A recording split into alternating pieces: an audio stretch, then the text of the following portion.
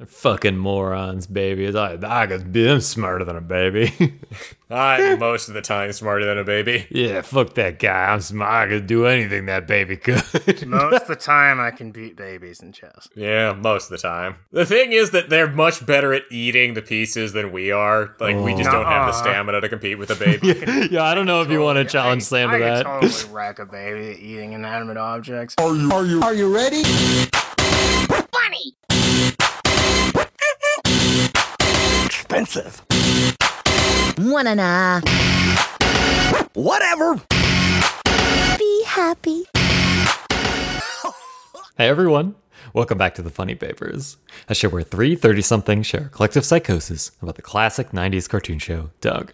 I'm Mike, and with me are my friend Sam. If only my mom were a racist anthropologist. And Jim. I'm Jeffrey Q. Turd War, and I'm here to ask you a question. Today we cover episode 50, part 2 of Doug. In all episodes after the first, Doug was separated into two 12-minute shorts. And episode 50, part 2's title is Doug's Sister Act. That's right, this episode, Doug meets Whoopi Goldberg. If only. This is named after a movie that came out in 1992. Yeah. And what year is this now? Like 94? 93. 95? This is 93. Came out a year ago, and they're just like, remember that thing? Well, that's what our cartoon is named after. We have literally nothing else. This one is also sort of refreshing for how badly Doug fucks the moral up in his journal at the end. We haven't had that in a while. Yeah, that's true. Wait, oh no, I just looked it up. Sister Act 2 came up in 93. Oh, God. I'm just suddenly imagining the horror that would be the Doug episode where Whoopi Goldberg was a guest star. That would be awesome. She'd do something with it. Who the hell would they have her on to be? Whoopi Goldberg. Yeah, exactly. She on as self-credit. I've been trapped in this horrifying cartoon dimension. Please get me out. Hold up, I just looked it up. This episode released on December 12th, 1993. Sister Act 2, December 10th, 1993. They definitely saw the previews and when they went to go see Forrest Gump for the fourth time. What if this was a package marketing deal and they were like, hey, we're gonna promote the movie that just came out with our hit show, Doug. They should have named it after Theodore Rex, the superior Whoopi Goldberg movie. Oh my God, that movie rocks. Is so good. It's so good. They good. had to sue Whoopi Goldberg to get her to finish out that movie. Wait, really? Yes, she tried to back out because, oh God, this is the worst thing I've ever seen. And they deployed lawyers to make her finish it. That rocks. Holy shit. No, it was literally, like, that is a cop movie, right? That's like a cop movie about dinosaurs. Allow me to explain to dear reader. Theodore Rex is one of the most god-awful movies known to mankind, which was made because the people who made all the prosthetics and shit for the TV show Dinosaurs still had the prosthetics lying around, and they figured, alright, we'll use this for something. Let's try for some kind of sci-fi movie. And they do a buddy cop movie where Whoopi Goldberg is the senior racist against dinosaurs cop, and she has to partner with the titular Theodore Rex in order to stop a conspiracy to kill the entirety of the planet from the guy who brought dinosaurs back for some reason. And when she didn't want to finish it, all the lawyers are like, this is gonna be a whole lot of paperwork. Also, Whoopi Goldberg is a cyborg mega cop in this, and like it's one of those fascinating movies, kind of like later similar, realizing that, oh God, the similarities are way too strong.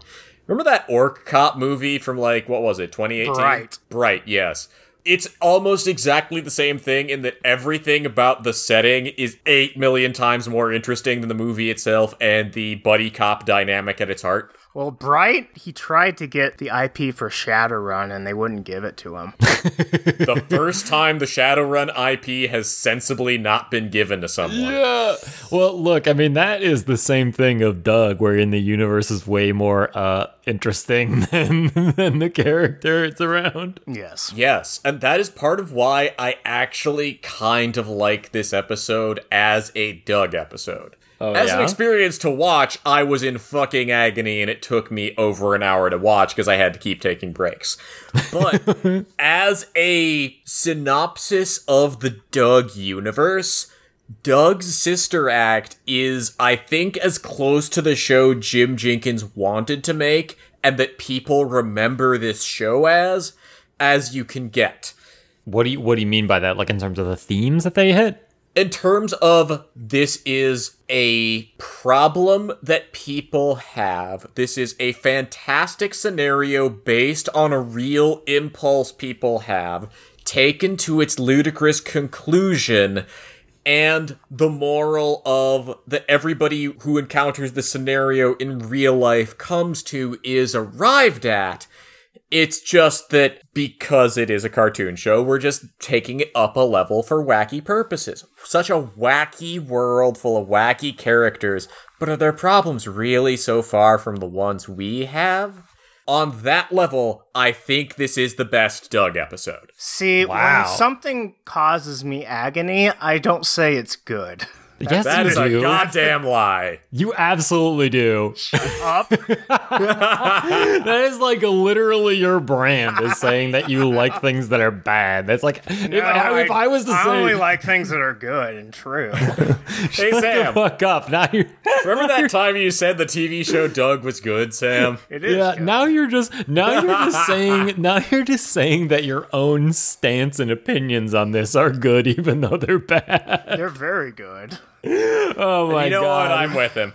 This is like a 4 levels deep of like double negatives. Look, here. this could be somebody's first episode, and to them I say welcome, and I have the best opinions on the show. Well, we will not. Jim and I will not let you erase the show's canon, Sam, as much as you'd like I'm to. not erasing anything. Oh, all right. Come with me, new viewer. Oh my God, new viewer, thank you for being here. This is going to be a weird one for you, though, not going to lie. Indeed. Okay, well, let's get into it and we'll determine whether or not this is good or bad or good with an asterisk next to it. Or bad so with a, oh begins. dear God, yes, it's bad. Yes. Well, so this begins with Doug and his mom pulling up to the Moody School. Remember, recall, dear viewer, we've been here once before. This is the private art school that Judy goes to. Yes, Doug still goes to public school. Fuck you. Right, yeah, Judy just goes to this private art school. I love that, like, we get one view of the Moody School, and it's still, like, you know, all over the place. Like, there's bridges to nowhere, there's, like wizard towers, and, like, all kinds of crazy, like, windows that don't make any sense, right? There's private security at the front gate. Yup. Also, I love that when we zoom downwards across it, it looks like there's like these golden arches in the McDonald's shapes. I'm like, damn, this place sponsored by McDonald's. I'm loving it. Yeah, so that's the Pledge of Allegiance that everyone has to say at the beginning of every school day. I'm loving it is in Latin.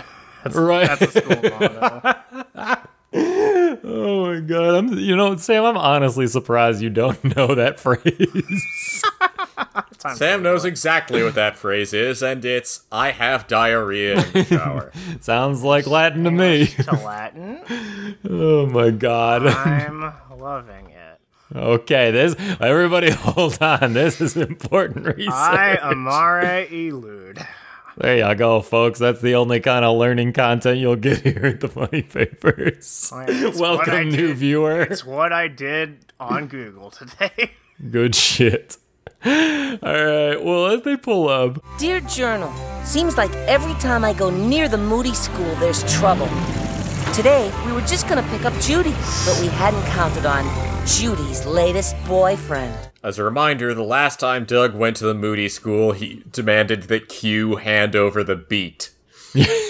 and we see Q here. Q is hanging out with Judy and also like one of their other artsy friends and also the hunk Kyle. Why exactly Q is doing this, we don't know. We assume that it has something to do with the plot to restore our beloved President Trump to power. Wouldn't it be God. funny if Judy dated Kyle from South Park? Oh Wouldn't that be so funny? This is Kyle from South Park. Yeah, South Park folks. just got renewed for like the 18th season because nobody has any ideas for anything new anymore. More Doug reboots. Yeah, like, where's the fucking Doug reboot? Bring it to us. Give us what we've done this show for over a year now. Have we not sacrificed enough? Right, we've done it for you, Disney Corporation. Right. We will sell We're out raising immediately. hype organically. Oh my god.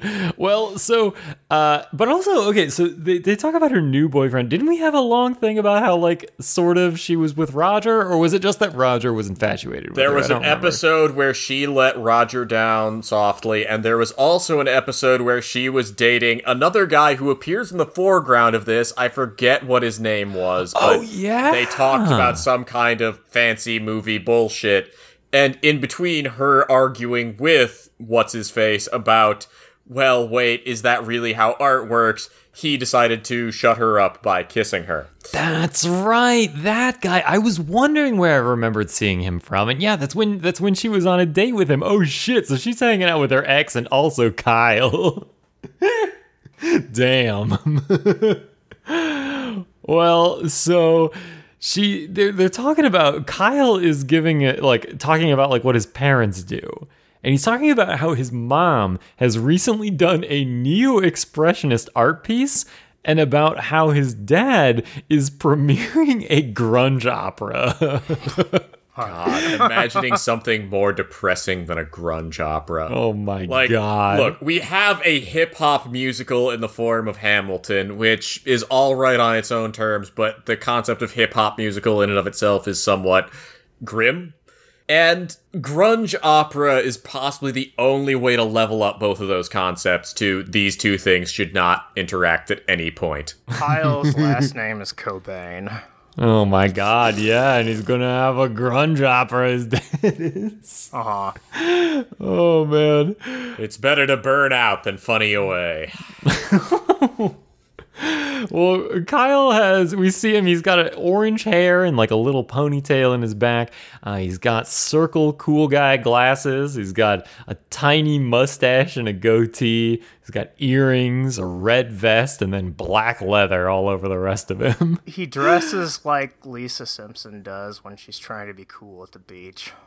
So once again, you think they're just ripping off The Simpsons? I mean, it's called Doug's Sister Act. They have shamelessly ripped the title off of a movie. There's no level, there's no depth to which they won't sink. I really think they're just doing a joint promo for the movie Sister Act 2 in theaters now. Kyle is voiced by Whoopi Goldberg. Yes. Oh man. Well, Judy fucking sprints off as Doug and Mom pull up and just fucking screams at her mom to drive off. And then Kyle comes over and introduces himself to his mom, or to Judy's mom, without like saying anything to Judy. He just like pushes in the window. He's like, "What up? I'm Kyle." I'm just doing this to piss my girlfriend off. It's a highly advanced bit. Yeah, I think it's weird that like, so there's a bit now where like Kyle introduces himself to Mom and Mom is like, "Hey, come to dinner tonight." And like she does it with this mischievous grin on, right? Like she knows she's giving Judy shit, right? Yeah. Like, this feels like kind of like I'm about to grudgingly give Jenkins some points for the fact that Kyle is treated like just what if Patty Mayonnaise was a boy?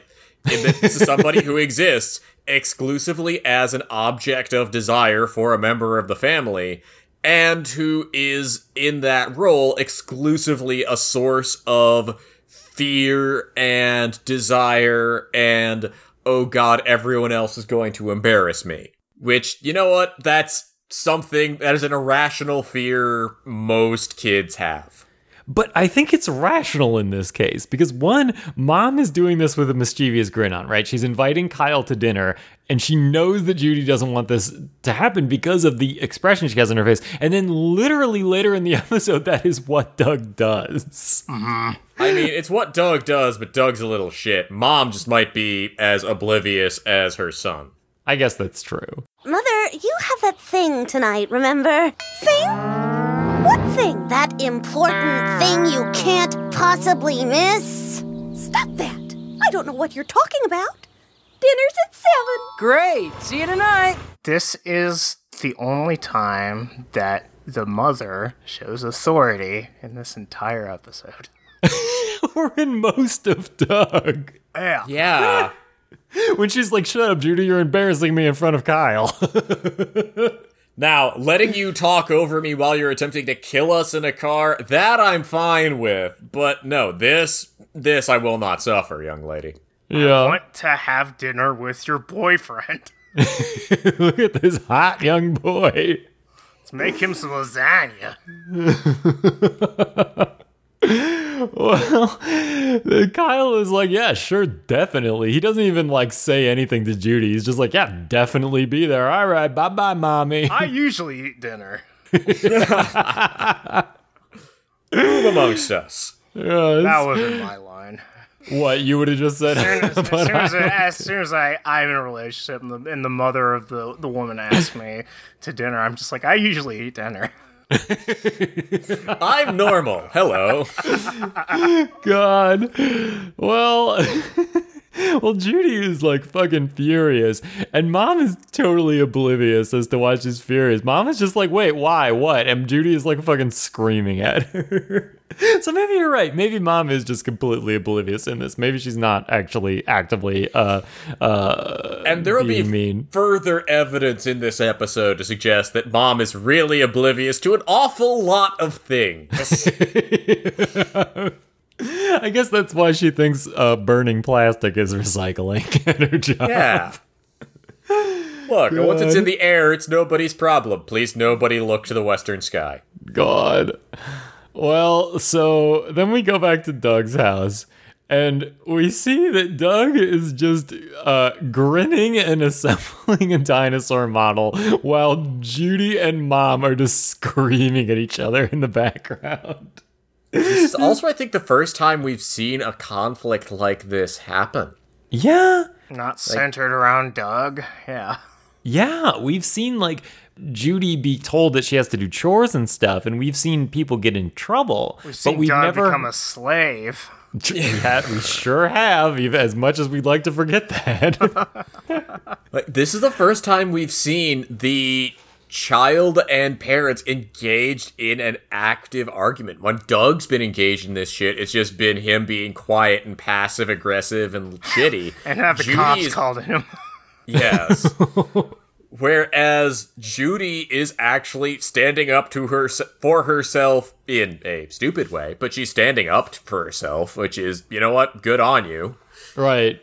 I just love how like there's like active screaming in the background, and Doug is just like grinning to himself, like la la la la. Who cares? Yeah, Doug is just like, I like this dinosaur. Yeah, he's like, I discovered this dinosaur. This is the Babysaurus. Couple of these bones, I got given by Mr. Bluff and told I had to make them go away somehow. So I put him in this model because I discovered it. This is my dinosaur. Good. Well, so Judy bursts into Doug's room, which makes the entire dinosaur explode, and she yells at Doug to back her up on this. But Dougie, she just invited the coolest boy I've known in my entire earthly existence to meet our dull, pedestrian, bourgeois, bologna and mayonnaise-eating family. This reminds me of in Disco Elysium, the character Measurehead calling the white guy a ham sandwich race. Yeah, that rules. I love also just the idea that you're going to a private school for art in the outskirts of Richmond, Virginia. I can assure you, Judy, that this guy's family is just about as mayo and bologna as you. No way, his dad has a fucking grunge opera. And can you imagine anything whiter than a grunge opera? Also, Okay, right. Working as a photographer in Walmart isn't exactly what I would call a bourgeois profession. Yeah. I mean, they live like bourgeois people. What are they teaching her at that Marxist academy? I just realized she's pissed that like they're not like artists and stuff, but being a photographer is literally making a career out of being an artist. No, right? it's not art when you take picture of babies. Oh, of course. But I mean, like, photography is an artistic career, way more artistic than most, right? Yeah, like there's... Oh man, what if Doug showed him his comic books? Oh, God. I'm an artist. Doug's like, wait, but I'm an artist, and shows him his And pictures. Doug is like, this is what it would happen if Sonic and Pikachu combined. Shows his picture And of that's the Garfield. last we'll go down that rabbit hole. Thank you, Sam. Not even our great explainer is going to dig into that one. Yeah, no, that one we are leaving without. Just do some Googling. Goodbye. Don't anyway. do that, actually. Anyway, but yeah, also, like, I will say that I have heard on multiple occasions that as a Midwestern boy myself, I have heard, damn, your family eats a lot of mayo. We are a ham sandwich people. This is true. I still recall the most sociopathic thing I've ever seen about any politician is that the former governor of Wisconsin, Scott Walker, taking his lunch to work with him every day. This guy is a very rich man who has been fully backed by all of the usual round of Republican backers. Like, this guy is at the beck and call of the Koch family, and in one memorable occasion, some pranksters got a hold of him and got him to basically kiss their ass on the phone by pretending to be a spokesperson for the Kochs, and he's just like, yes, sir, of course, sir, I'll do whatever you say, sir. And that man, somebody who has at his fingertips all of the wealth and power that might imply, his lunch is just a white bread ham sandwich that he takes in from home every day. And then for dessert, he has some birthday cake. Yeah, it's good. We are ruled by the most pathetic weirdos. Sounds Buy good. good food, at least. If you're selling out the fucking world, at least you do something cool with the money. I thought Nah. Tom Cotton was the birthday cake guy. Oh, Tom Cotton might be the birthday cake. The problem is they both look very similar. They're the same type of guy who's kind of vacant behind the eyes, no chin. Tom Cotton, this is how I know about the birthday cake thing. It's because Tom Cotton was like getting interviewed by NPR or the New York Times or something like that, and they were like, "What's your guilty pleasure?" And his first answer was, "Oh, I like to run." And they were like, that's not a guilty pleasure." And then he like freezes for like 3 seconds, and then he goes, "Well, it's so I can eat birthday cake without feeling bad." Every And day. they're just like, "You eat birthday cake?" And he's like, "Yeah, every day." Yeah, but that's normal. The weird thing is that he runs. That's the guilty part. You imagine what the thing is that makes it birthday cake as opposed to regular cake? Yeah. He just pretends it's his birthday every day. Maybe he gets to make a wish every day. He gets to make a wish. My wish is that I get to run and eat birthday cake tomorrow. I'm normal. Yeah, he wishes that tomorrow's birthday cake will be just as good as today's.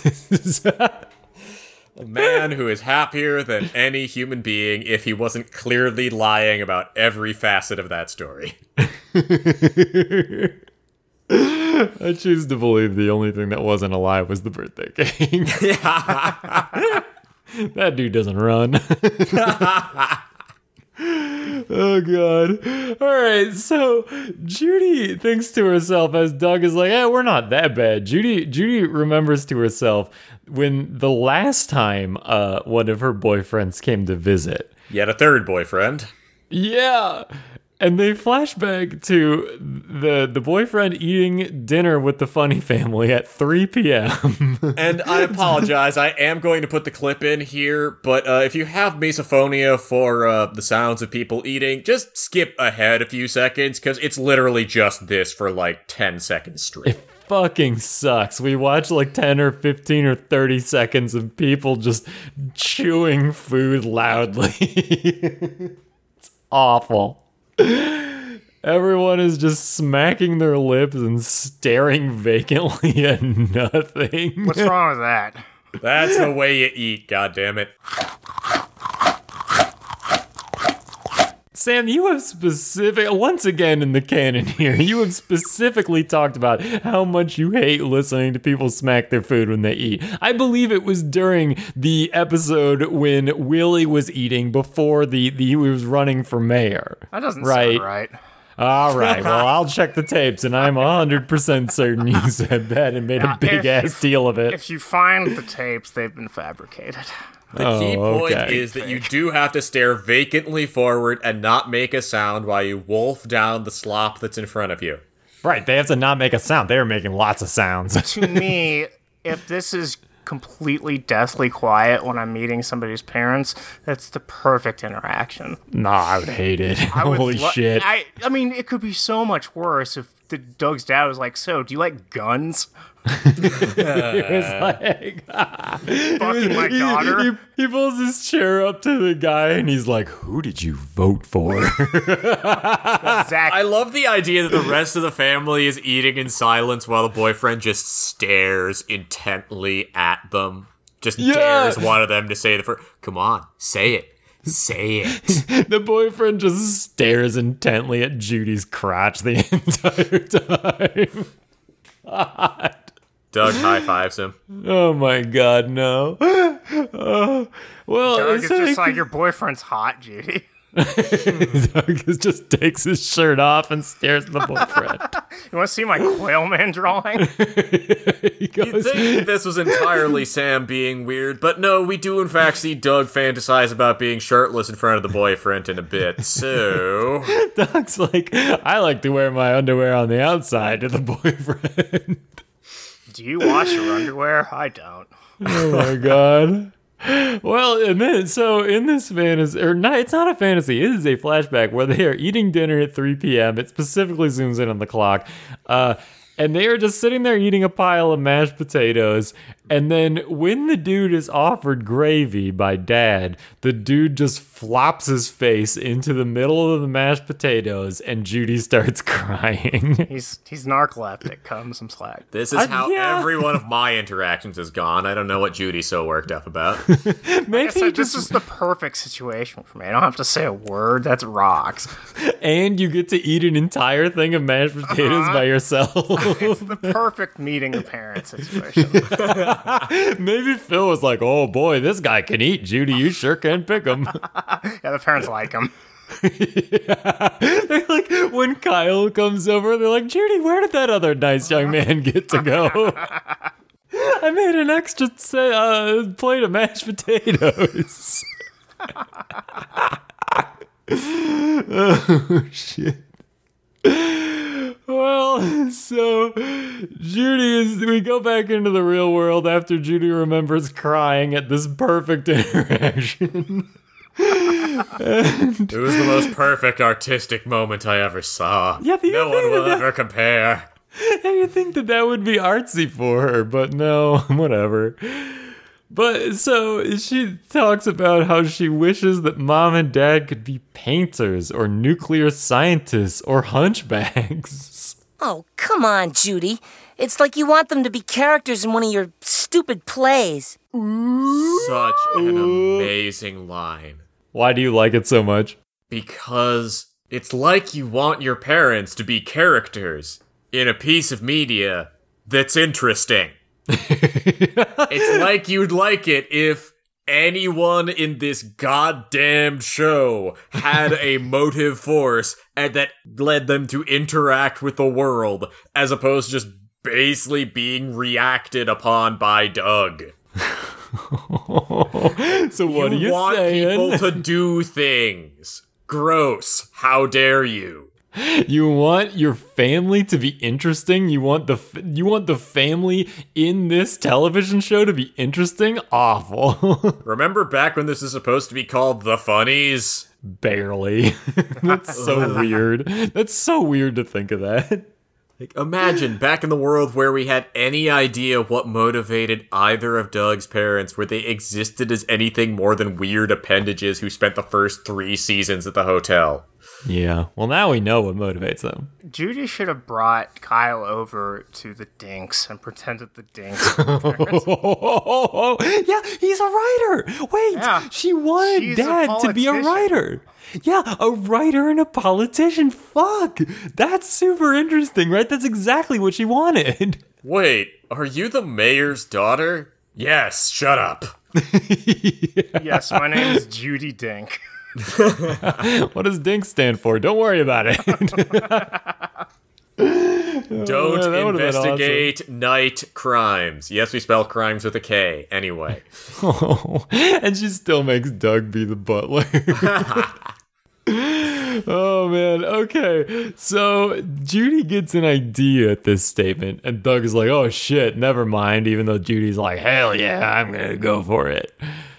And so we flash to Mom and Dad making dinner, where Dad is basically chopping a bell pepper and Mom is making some kind of lasagna, and they're humming pizza time music together. Two soulmates perfectly in sync. Yes. Well, Judy fucking busts in and hands a page of lines to Mom and Dad and says they only have an hour to memorize them. And that Dad will be playing a renowned poet, novelist, and playwright who is living in seclusion after a life of piracy.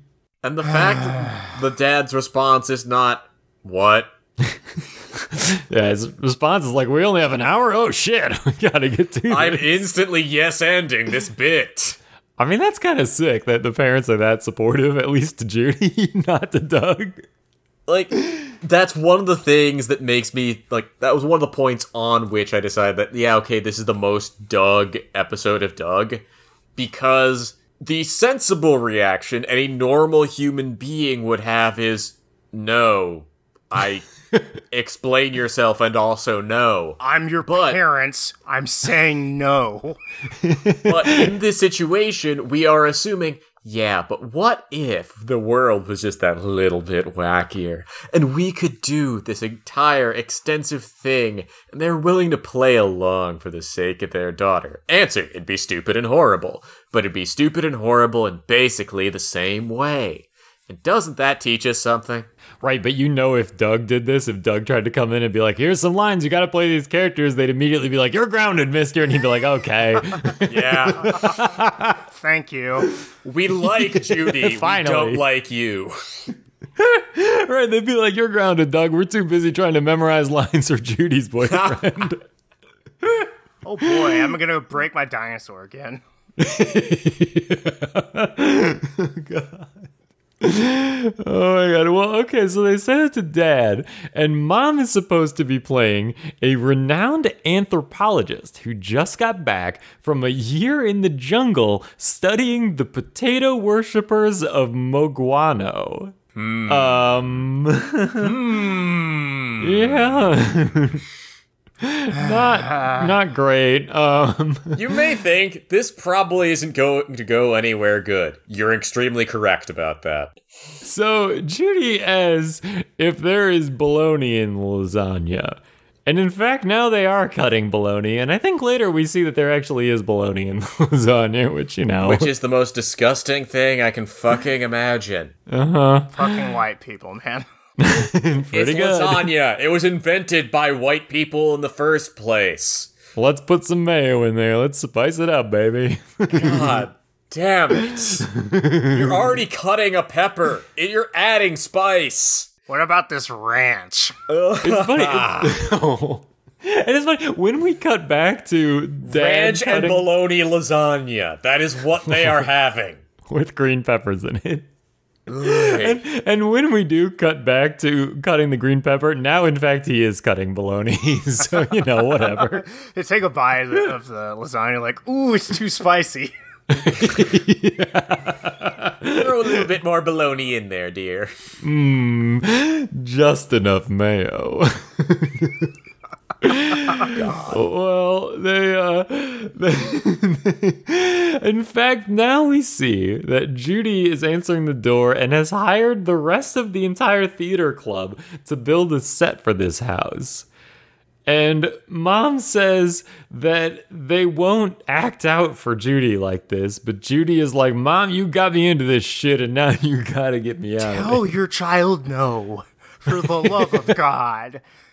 No, they're You're not setting a good example here for the kids watching. I don't know, dear. Will I get to put the dog in something approximating blackface? Oh, God. Maybe that is what kind of put her over the edge. Which is the worst, because Porkchop is extremely interesting if she is looking for interesting characters. Hi, this is a dog that can talk and was the subject of a trial 2 episodes ago. Right. She's just like, well, this is very hard and it's going to be embarrassing, but I do like potatoes. Oh my God. God, well, they set up this place, and now we see, like, we kind of flash forward to after they've done costuming. And Dad is wearing a robe and an eye patch and Japanese sandals, and he is asking for his motivation for this scene. So, what's my motivation in this scene? Anger. You haven't written anything in almost 2 years because of the stifling boredom of small-town life. You're very bitter. Try smashing things. I'm just saying, Dad, you've been keeping a lot of anger deep down ever since the episode where you attempted to uproot the entire family in the name of getting Doug a better birthday present. Maybe it'd be healthy if you let some of that out. Yeah, they're just like, Dad, you are way too cool and supportive. You agreed to this plan way too quickly. You gotta start smashing shit and being mean. God. And now we see Mom's outfit. And she's in, like, a tribal mask and, like, some neck rings. Yep. It's not great. Like, this is very clearly somebody's very suburban Virginia perception of this is what a witch doctor looks like, right? Yeah. She's holding the shoe polish. She's just like, Judy, can you help me with my makeup? Oh, no. Thankfully, they don't go quite that far, but that's the one thing they don't do. Oh my God. I wonder if that was in an early draft and then they were like, wait a minute. I mean, you could still get away with it back in the early 90s. Ask the governor of Virginia around that time. Oh, God. For those of you who aren't aware, I'll have you know, he is insistent that the guy in the blackface might not be him. He might be the one in the Klansman getup. Oh my God. Well, Phil is practicing his lines when the theater kids are setting up like a full set and lighting, which, like, the lighting changes throughout the dinner scene. So, I mean, they must be still there. The theater kids must be hanging out during Also, dinner. an important detail, Q is the one who delivers all this stuff to them, which does let us know, once again, we can ask Jim Jenkins the most important question. What did you know and when did you know it? Once again, we must ask this. We've asked it repeatedly over the course of this show. Remember, post 9/11. Of course. And so Phil is practicing his lines. He says, Avast, honey. The transcendent piquancy of this lasagna recalls my youthful days on the Spanish Main. Same. You like it? It is a special recipe which I learned from the natives in the tropical rainforest. What natives? Let's not ask. Why was Phil on the Spanish Main in 1963? Let's not ask. Look, the important thing is that this is allowing them to do something interesting with their dinners for the first time in years. I learned this lasagna recipe in the tropical rainforests of Italy. Further proof Italy doesn't exist. Yes, of course. Well, Dad just starts jumping forward ahead in the script, and Judy's like, stop it, you're jumping too far forward ahead. He screams, my writer's block, which is another one of the Doug lines that's just like weirdly in my head forever. Is that one of them? Do you remember that one a ton? I guess it's all just Doug's dad's lines, because it's also the funny five. Yeah, that's true. All the lines that are jammed in your head are Doug's dad's lines. Because he has so few parts. Every time he spoke, I was just enthralled. Real cool, so. son. Real cool. You just saw yourself becoming Phil later in your life. You were taking notes, being like, "Oh, dang it, I'm gonna be Phil." I'm not The Phil. Sam Podcast, son. The Sam Podcast. Yeah, I'm not Phil. Phil has a house. Phil has a wife and kids. Phil had hope for the future. Phil has a job in a field that he's passionate about.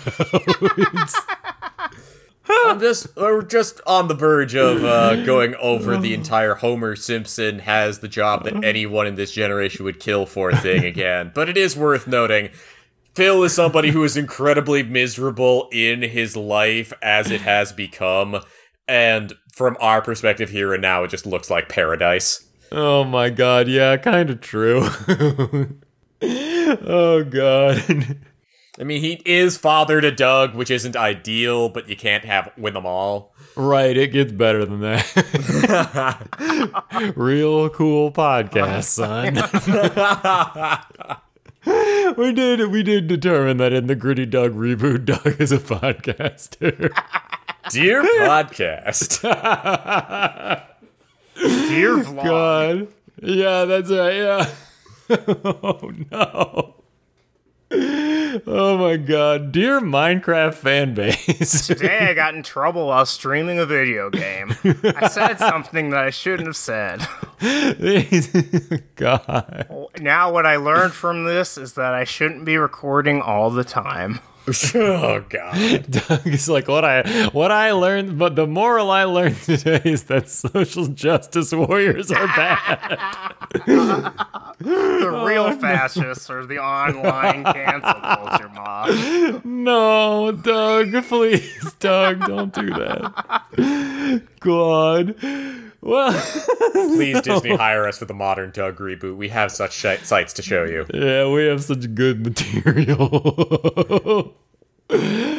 We'll be canceled immediately. It'll be great on social media. Oh yeah, it'll be one of those things that 20 years down the road, someone will do a podcast about how great it was, how before its time it was. It's the and we'll only surviving piece of media after the water wars. We end up being the basis of the culture that is regrown after the apocalypse. Right, we'll be brought onto the podcast that is broadcast across like AM radio from wasteland to wasteland, and we'll be like, that was the beginning of the worst of it all.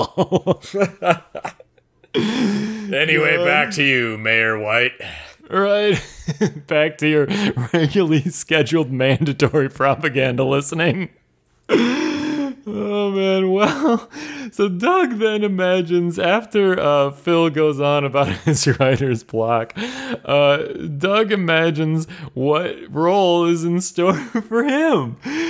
He imagines jumping out of behind the staircase when Kyle shows up, wearing a loincloth and having long hair and running around on his hands and knees. This is the second time Doug has fantasized about being a monkey in diapers. Probably nothing not to worry about it. In order to make someone else look good. Somebody else is looking better than me. I must just be a stinky ape running around on all fours being called a monkey. My diaper's so it. full. Oh, I need a changey. I need Mommy Judy to change my diaper. Kyle, will you do the honors? All full, Kyle. Like later, when Doug imagines how he might actually do things to troll Judy and Kyle's day, and he just shows up in a diaper. It's you who's owned by this somehow. I'm full Baby, Kyle. make boom boom. Baby Dougie. God. Disney, please sponsor us. His next fantasy is he's Smash Adams, but also wearing a diaper. And he's very careful, and I find this fascinating because it is a level of attention they don't usually pay to these things. His next fantasy is him as Secret Agent 000, who is not Smash Adams, because of course, Kyle knows about Smash Adams. Doug just has to be someone else who is as cool as Smash Adams. That's true. Yeah, he's someone even more secret than Smash Adams. Oh yeah, they probably retired Smash Adams in the Christmas episode when he was useless. Oh yeah, they retired him when he tried to beat up Race Canyon, and they're like, no, don't do that. Race Canyon put Smash Adams in traction. The lawsuit is still ongoing. Right. Also, he does say he has to fly off to go save the president in this fantasy, so I would like to clarify, this is in fact canon. Q is now issuing new orders. We must await Secret Agent Doug Funny saving Donald Trump and making him president once again. That's right, because Q is here in this setting.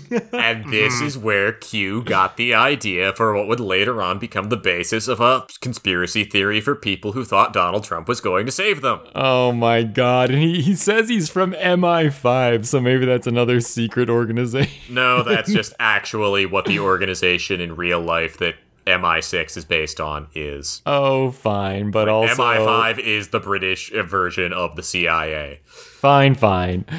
Well, now we flash back to reality, and we find that Doug he's thrown into a tux by Judy, and he's like, oh yeah, wow, I actually will be a secret agent. Where did you get a tux for a 12-year-old? Right, why do you have a Doug-sized tux in your costume bin? But she has one, and she throws it to Doug, and while he's popping off being a secret agent, she's like, nah, you have to be a butler. Owned. Wait, you're making an 11-year-old be the butler? That's even stupider. Yeah, especially because she gives him a little fake mustache, too. He's the most mature 11-year-old around. He's got a little mustache. Judy breaks child labor laws. Look, Dougie, I'm an actress, Mom worships potatoes, and Dad's an ex-pirate. I've tried to figure out a good part for you, but I'm afraid you're just way too dull to fit into this family. You're the butler. She's right. And Porkchop is also pissed. She doesn't say what Porkchop's gonna be here, but boy, do we find out later. Oh, fucking boy, do we find out. Keep that shoe polish out, Mrs. Funny. Oh my god. Yeah. Well, Kyle shows up. I guess it's been an hour now, and Kyle shows up, and Doug answers the door as the butler. And he's like, oh god, I must have the wrong house. This looks like some freak show place. Don't worry, sir. You're on Mr. Epstein's guest list. Oh god. Doug freaking yanks Kyle into the house. And he's like, Mrs. Judy awaits in the drawing room. And Kyle walks in, kisses Judy on the cheek, and is like, who's this child butler? Dear, what the hell is going on? And she's like, oh, that's just Yancey. And Kyle's just like, that's weird, dude. So your family has a child butler, huh? With an obviously faked mustache. Neat. There are reasons you didn't mention this at school, Judy. Yeah. Well, Doug marches off, and Judy introduces her two parents while a spotlight shines on them, obviously showing the theater kids are still here. And Mom is like, oh, hey, I was just off preparing a lecture on the Maguano tribe. And the mom's just like, oh, hello, I'm racist. That's my profession. I mean, suburban Virginia. That's not an uncommon intro. The I'm racist, not that I'm preparing a lecture on the Maguana. That's probably what actually happened in the fantasy with the potatoes is that Doug's dad just turned to the boyfriend and said something really inappropriate. And he shoved his face in the potatoes. The dad is wearing one of those rules for dating my daughter t-shirts. Oh, God. And holding a shotgun. And asking whether or not you think it's true that Perot was queer. Marxist. Oh, my God. I've seen the school you go to. So, Vietnam, were we betrayed by the commies or the Democrats? Trick question, same thing. And then he slaps the kid on the back and goes, "You're all right, son." Oh, my God. Let's go jerk off in the pantry. No, that's what Doug wants to do. Well, Foreshadowing, gentle viewer. God.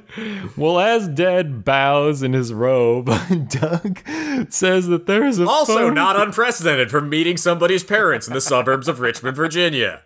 Yeah, true. Well, Doug says that there's a phone call from Master Kyle. And we know that there is a phone in the entryway of the funny household, but, whatever. It's fine. We gotta lure Kyle back to the closet. Yeah. It's the CIA telling you to get out while you still can. Kind of. That's what he's kind of trying to do here. Doug, quit trying to make out with my boyfriend. Yeah, not again, Doug. This is when the last one left. Doug, that's why Roger left.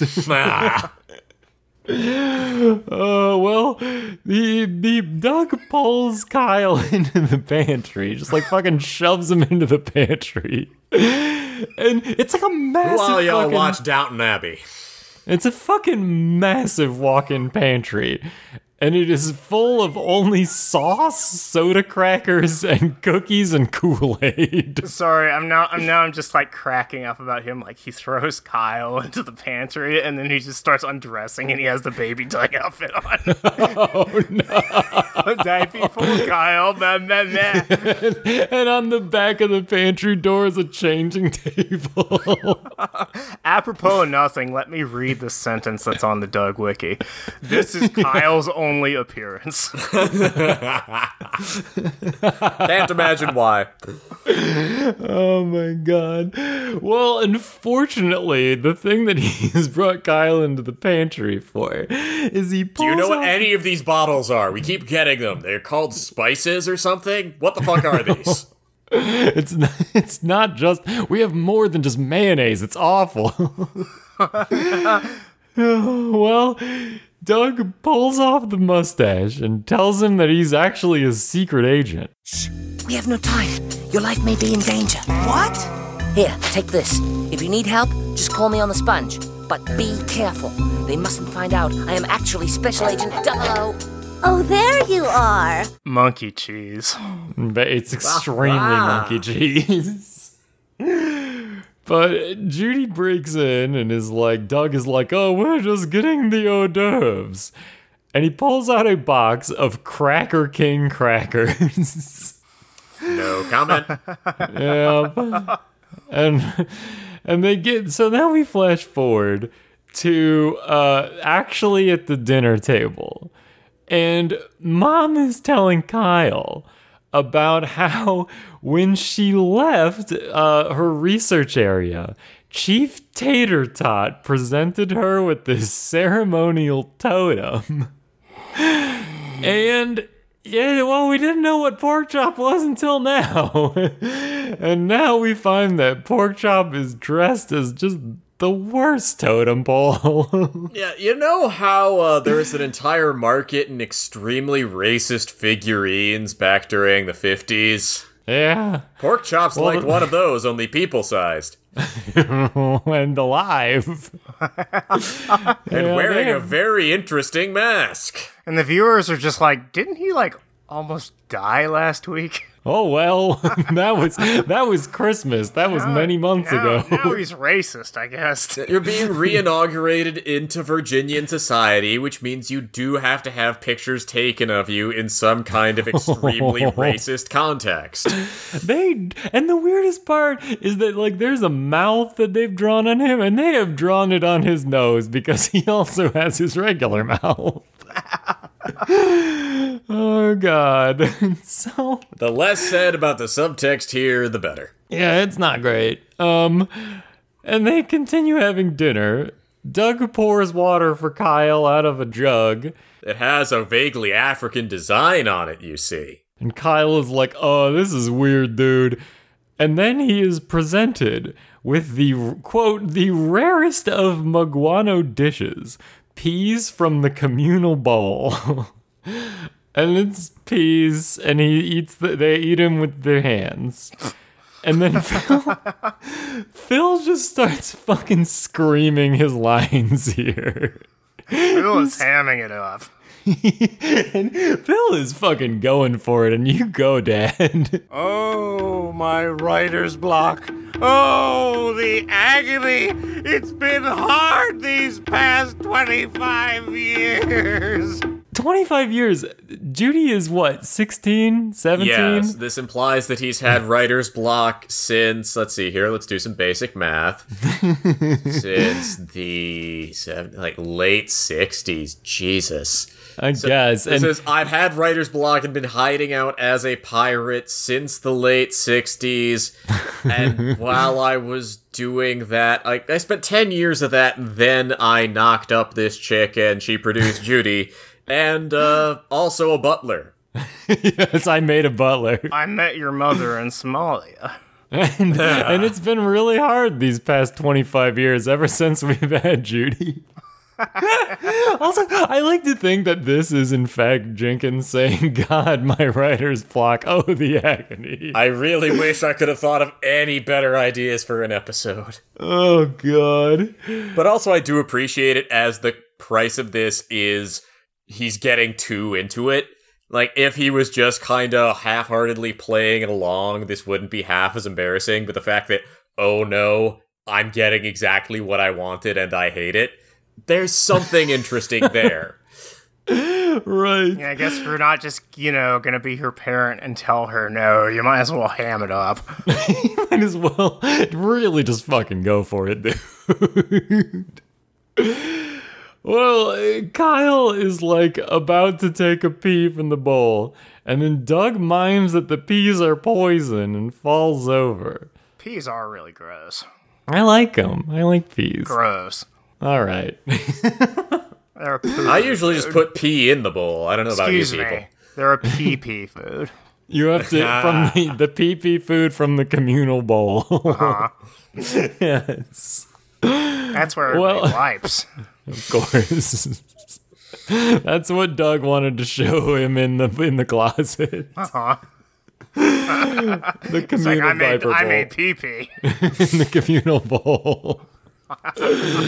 Now your turn, Kyle. New diaper, please.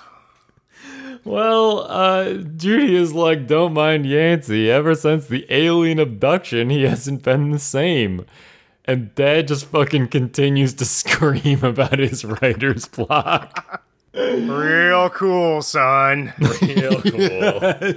This is the first time they touched on alien abduction being a thing, which is interesting. It means we're moving later on into the 90s as far as a conspiracy theory that only really got going after the fall of the Berlin Wall. Weird. Oh. Was that did those two things relate, or is it just because the Berlin, like the Cold War stuff really dominated the narrative of Cranks? The Cold War stuff really dominated the narrative of Cranks, but Cranks were still needed something to be Cranks about, and so all the mysterious, actually, okay, I did not plan this sidebar, but it's happening. Here we go. But are you familiar with the actual stuff that was at Area 51? You mean aliens? I don't know. You mean the aliens? Yeah. Yeah. Yeah, I know about the aliens. Yeah, You mean well, the alien? I've talked to them before.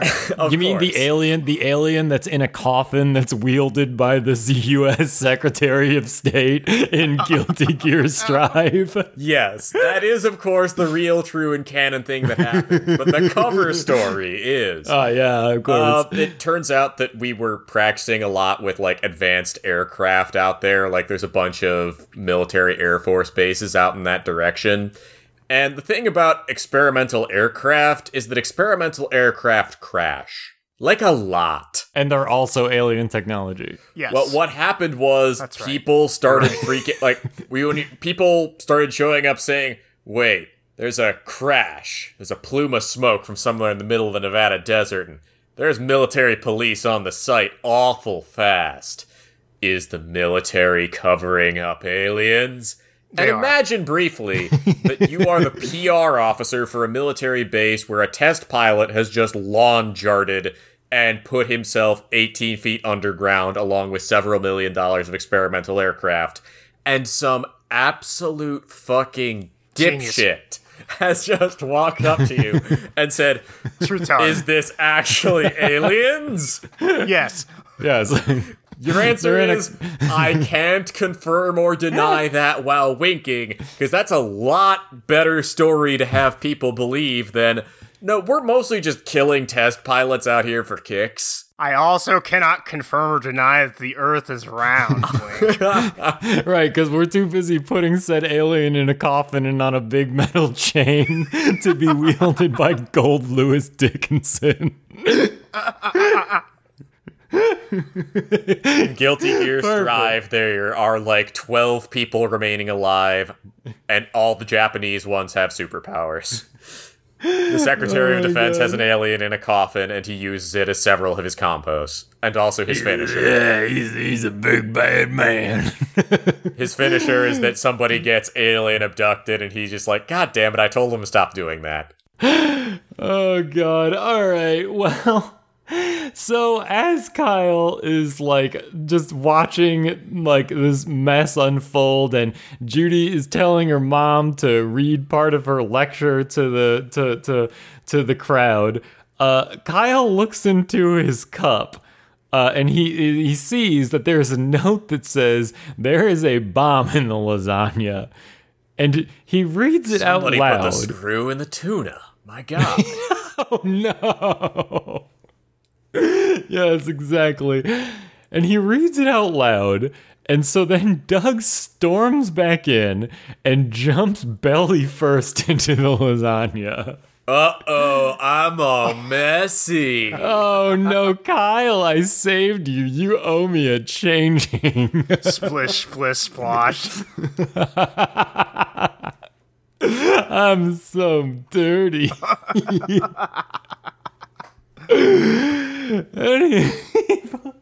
And he pulls up to Kyle and he's like, They got me, Kyle. They got me. I'm a goner.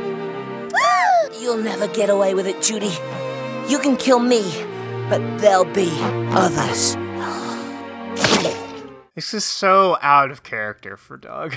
it's Completely. so weird. Like, he's never done anything like this before. He's never like trolled somebody, least Never of all. been confident before. Yeah, this is by far the most confident he's ever been. While he's like, and he's also the best actor out of the crew of them. Like, Judy's being a shit actor here. Yeah.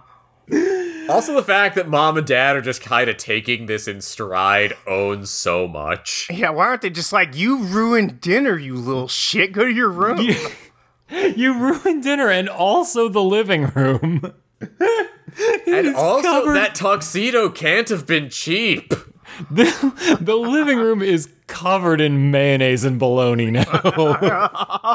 There's ranch all over everything. It is not yet delicious. Thursday. Normally, this is what it looks like after we have Todd for dinner. We can't clean it up like this twice in a week. People will talk. Well, yeah, also out of character for everyone else here. Mom and Dad and also Kyle just start cracking up, even though Doug should get grounded here, but instead everybody just cracks up. Now's the part where we start finding anything about this funny. Right. And so Judy storms off pissed. And she's like, Kyle, it wasn't supposed to be this way. It's ruined. As Kyle's just cracking up in her face.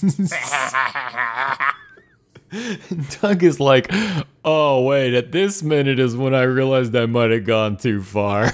Oh, really? I'm a dipshit. Yeah, wait a minute. I might be an asshole. Oh, wait, I'm also hungry. Yeah, that's what he's thinking. He's like, wait, shit, I just realized I don't get dinner now.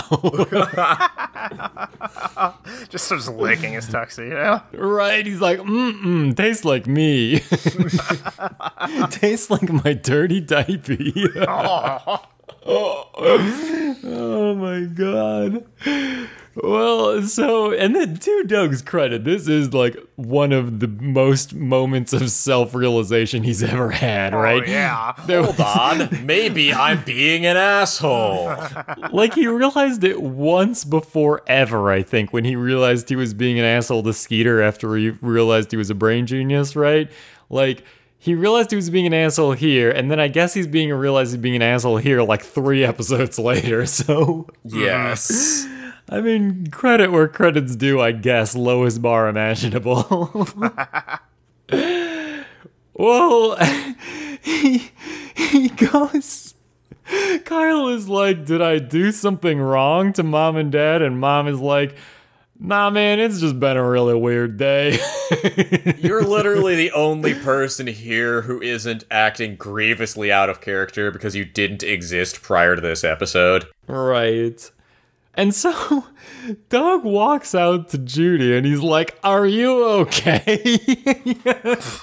Like, what the fuck, I've just dude? humiliated you in front of your boyfriend. Are you having an emotional reaction to that? You're covered in mayonnaise, bologna, and green peppers. We're cool, right? I can go up and like play with my models now. All right, see ya. Yeah, we're sick, right? Everything's sick? All right, bye. Well, he's like, Judy just says to, and instead, usually Judy is like angry at Doug, but now she's just like downtrodden. She's just like, Why did you do that? Why did you wreck everything? Great question. Doug doesn't have an answer. no, he doesn't. He's like, I don't know, and then leaves. You called me boring.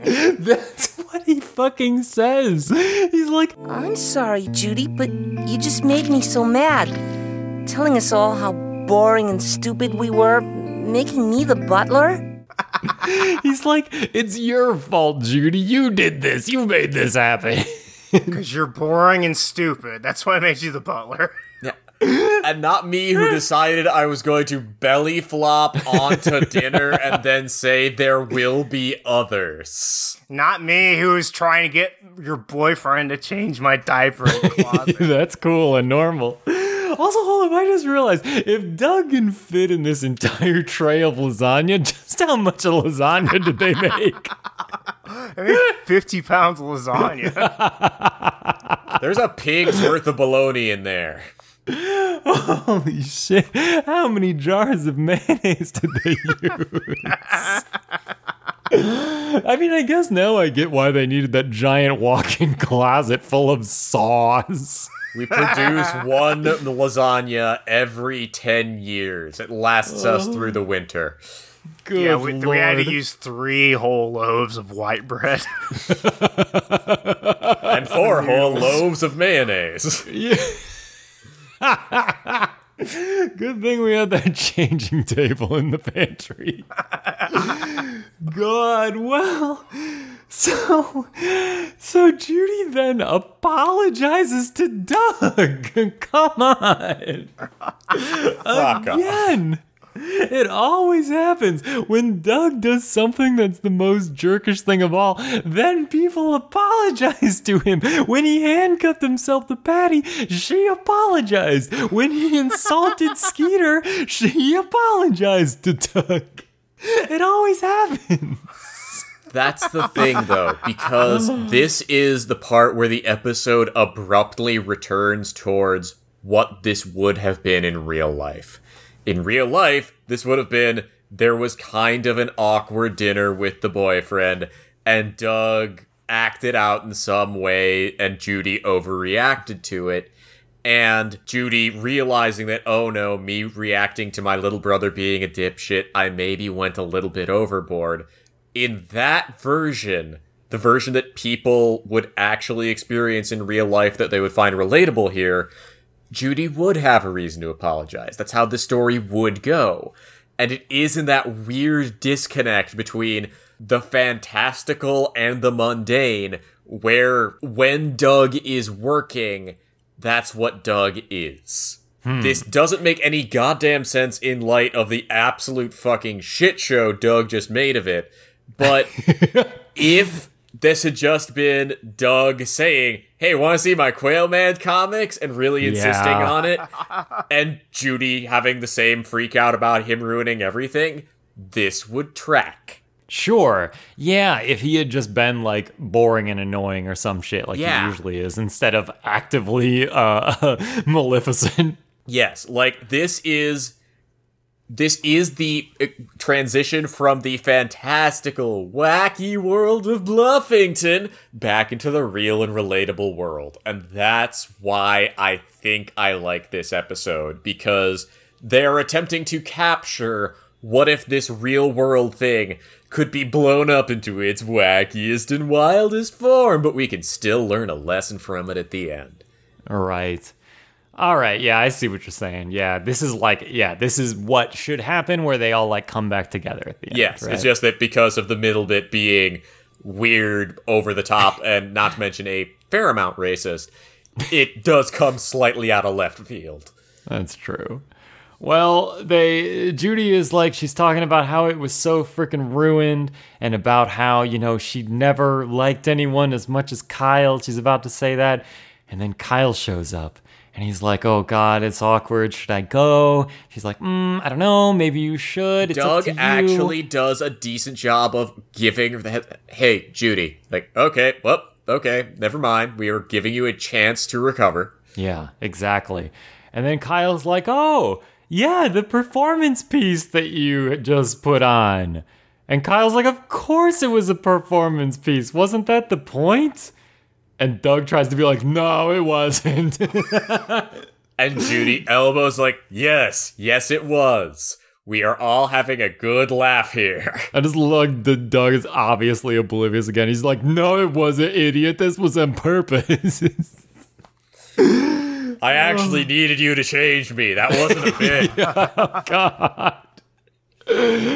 See, I mean, then Kyle, his justification for liking it is nonsensical.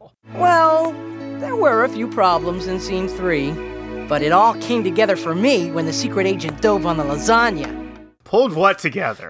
Yeah, that really made the grunge opera work out. Look. Like, what?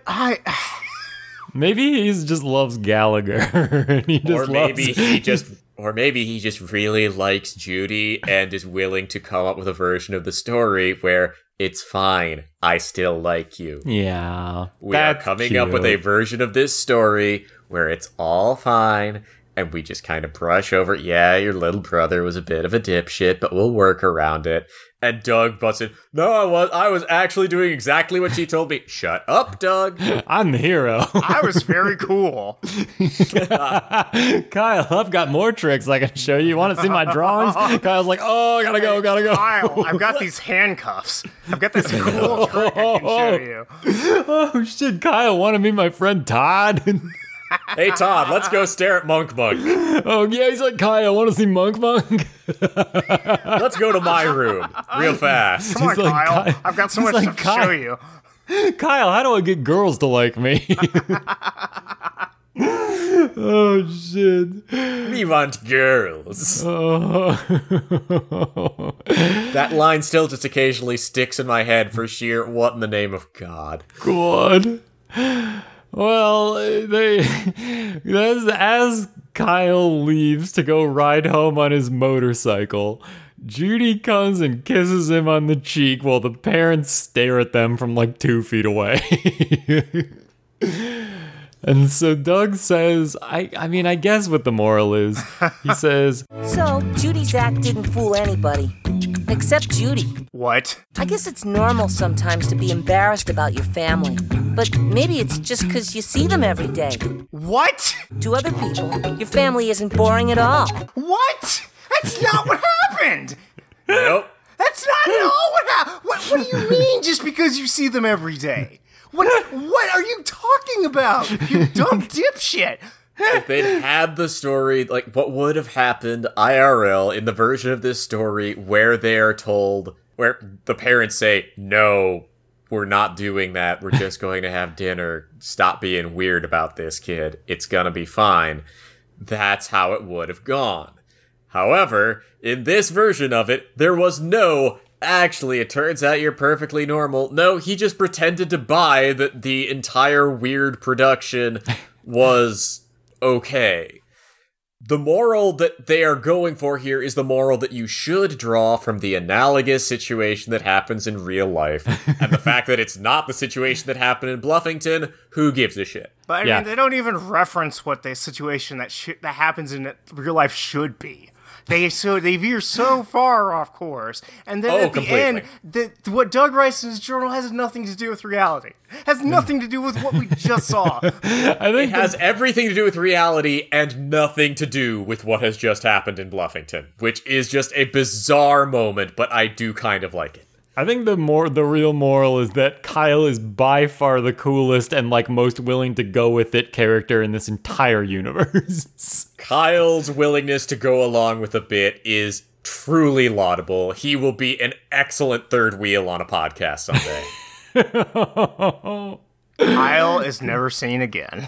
Yeah, it's probably because he's too cool for the universe. And because he actually, like, played along with Doug and was like, all right, Doug, you're fine and normal. He brings a pack of Huggies the next time he comes over the Funnies. As well as a pack of cigarettes to give to Doug. Kyle is now Governor Ralph Northam, R.I.P. Well, as we fade out, we see that Porkchop is still in his awful face paint. The last gag in the episode is agonizingly racist. And He that's had some it. voice lines here, but they got cut.